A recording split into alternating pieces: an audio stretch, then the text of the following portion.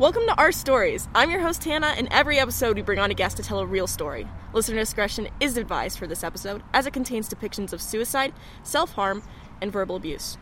This episode, our guest is Jude. Hi. Jude, what story are we hearing today?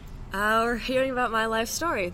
Before I was born, actually, my mom and dad had a son, and my great-aunt adopted him. So I have a full-blood brother. Believe it or not, Zora, my younger sister, is not my full-blood sister, even though we look exactly alike.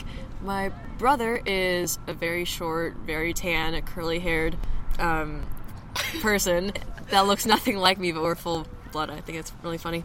So my parents gave him up for adoption to my great-aunt because they weren't capable of raising a kid at the time. So eventually they got married, and I came along.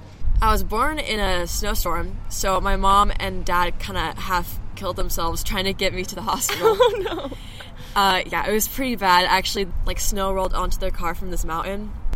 It was really scary. When I was 2.5, my parents got divorced. My mom said, hey, I need to quit drinking and things like that for our kid, and my dad said, well, I'm going to continue to do what I'm going to do. So he chose alcohol and drugs, actually, over me.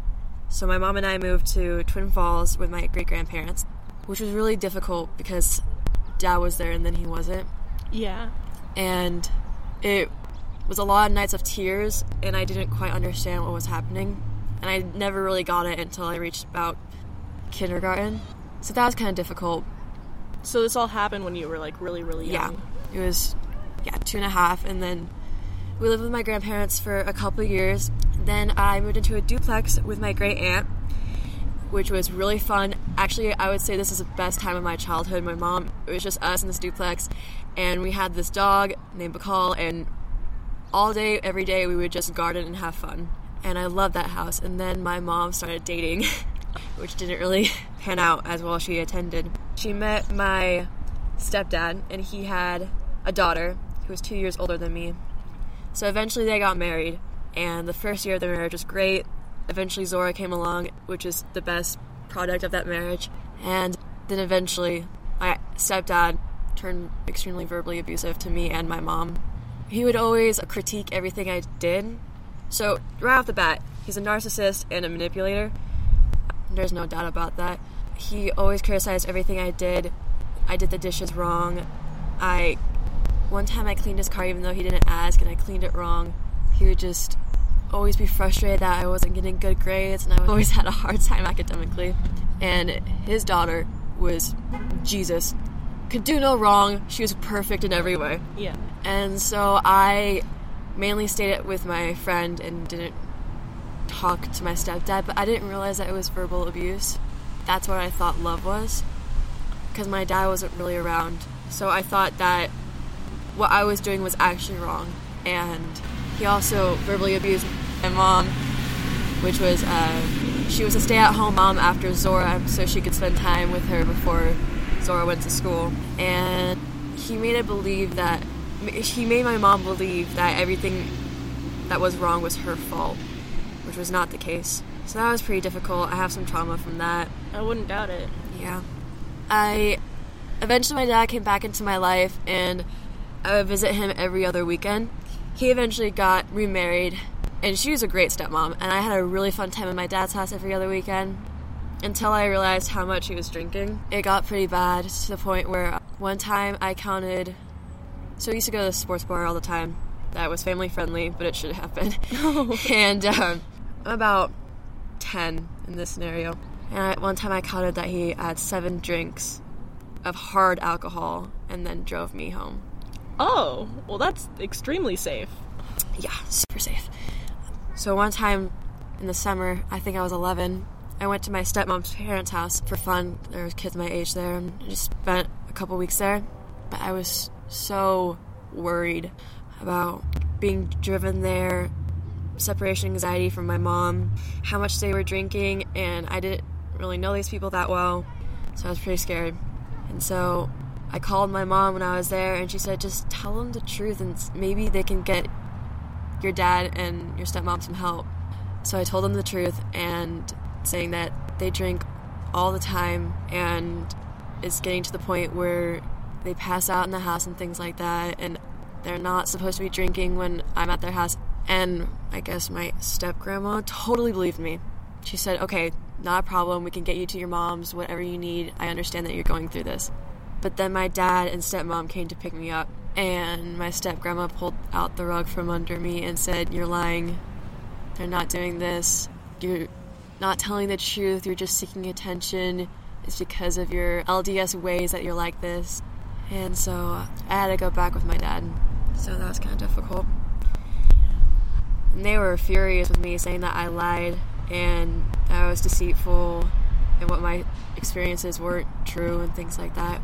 That must have been a struggle, trying to get people to believe you even though you knew that you were right and what they were saying wasn't exactly true. Yeah. Especially because I'm 11. Yeah. 5th grade.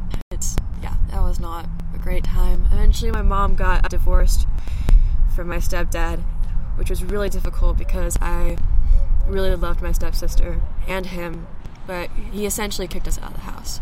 So we moved in with my grandpa, and Zora was having a really hard time. She was, I want to say 4 when that happened, so she can remember a lot more than me. And it was just, I'm living at my grandparents' house now. I'm in Twin Falls. I have barely met anybody, so I've been homeschooled until I came to Xavier. So basically all I had was my grandpa. And Mom went to work every day early because she used to work as a surgical technician. So I took care of my little sister, kind of raised her. That's why she's so near and dear to my heart. But things eventually got better. My mental health was not great. I had extreme anxiety after the divorce, the second divorce, because my stepdad just kind of, sorry. You did. My stepdad was, that was the first time that I experienced anxiety was with him, and it's carried with me throughout my high school career. So eventually, my great-grandparents are very, very giving, and they built us a house. It's actually technically a guest house, but we live in that now, and I'm very, very grateful. And I got to design my room and things like that, and it was amazing. So it was 7th grade, the summer of 7th grade, so going into 8th grade. And like I said, all I had was my grandpa.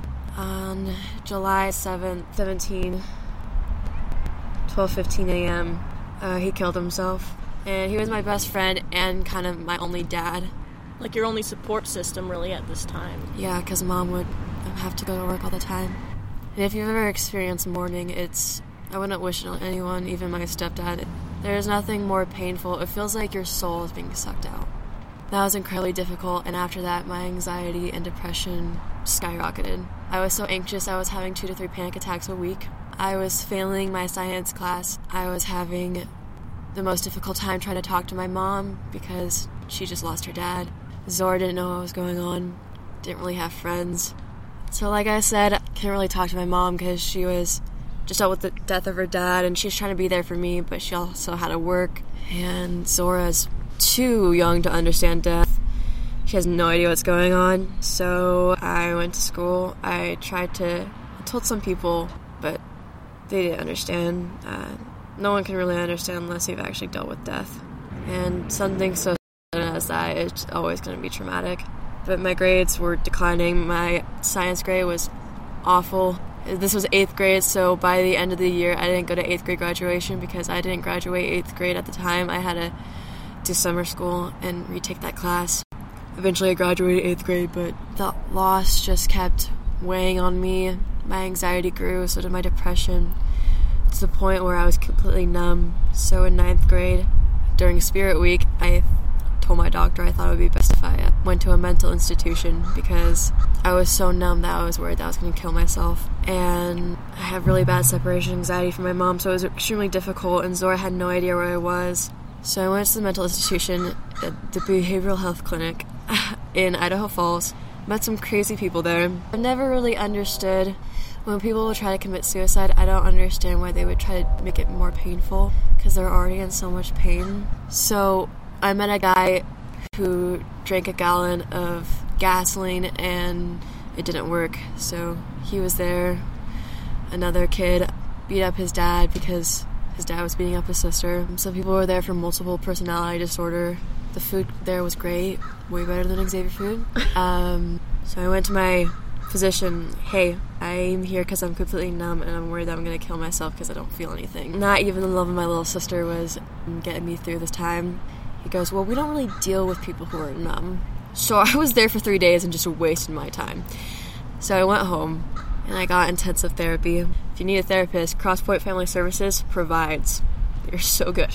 And I got on some medication, and I always made the joke that I wasn't going to make it to graduation. And I always heard people, be careful what you joke about, because eventually it's going to come true if you, keep saying bad things about yourself. It's true. That's completely true. I was doing pretty well with my anxiety and depression. I was stable. I was having fun. My grades were doing okay. And then October of senior year, I realized I'm graduating, and I don't have any plans.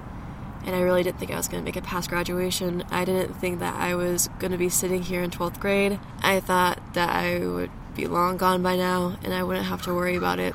So I had a huge panic attack and a huge depressive suicidal episode because I didn't know what to do. I wasn't going to make it past. Anyway, I went back into therapy, and so I'm not really worried about where I'm going to go to college or anything like that. I'm going to take it a day at a time like my therapist told me, because at least I'm graduating. I didn't think it was possible. I didn't think I was going to be here. I think it's a miracle that I'm graduating and I'm stable. After I graduate, I'm going to take a semester off to get money.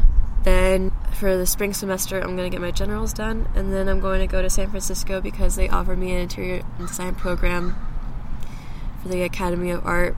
But if plans change. I'm not too worried about it, because at least I'm here, my sister is healthy, my family's healthy, and I'm stable, and I'm doing well. And you survived. I survived. If you're listening in, thank you for joining us, and stay tuned for another episode of Our Stories. Thank you all, and I'll see you in the next episode.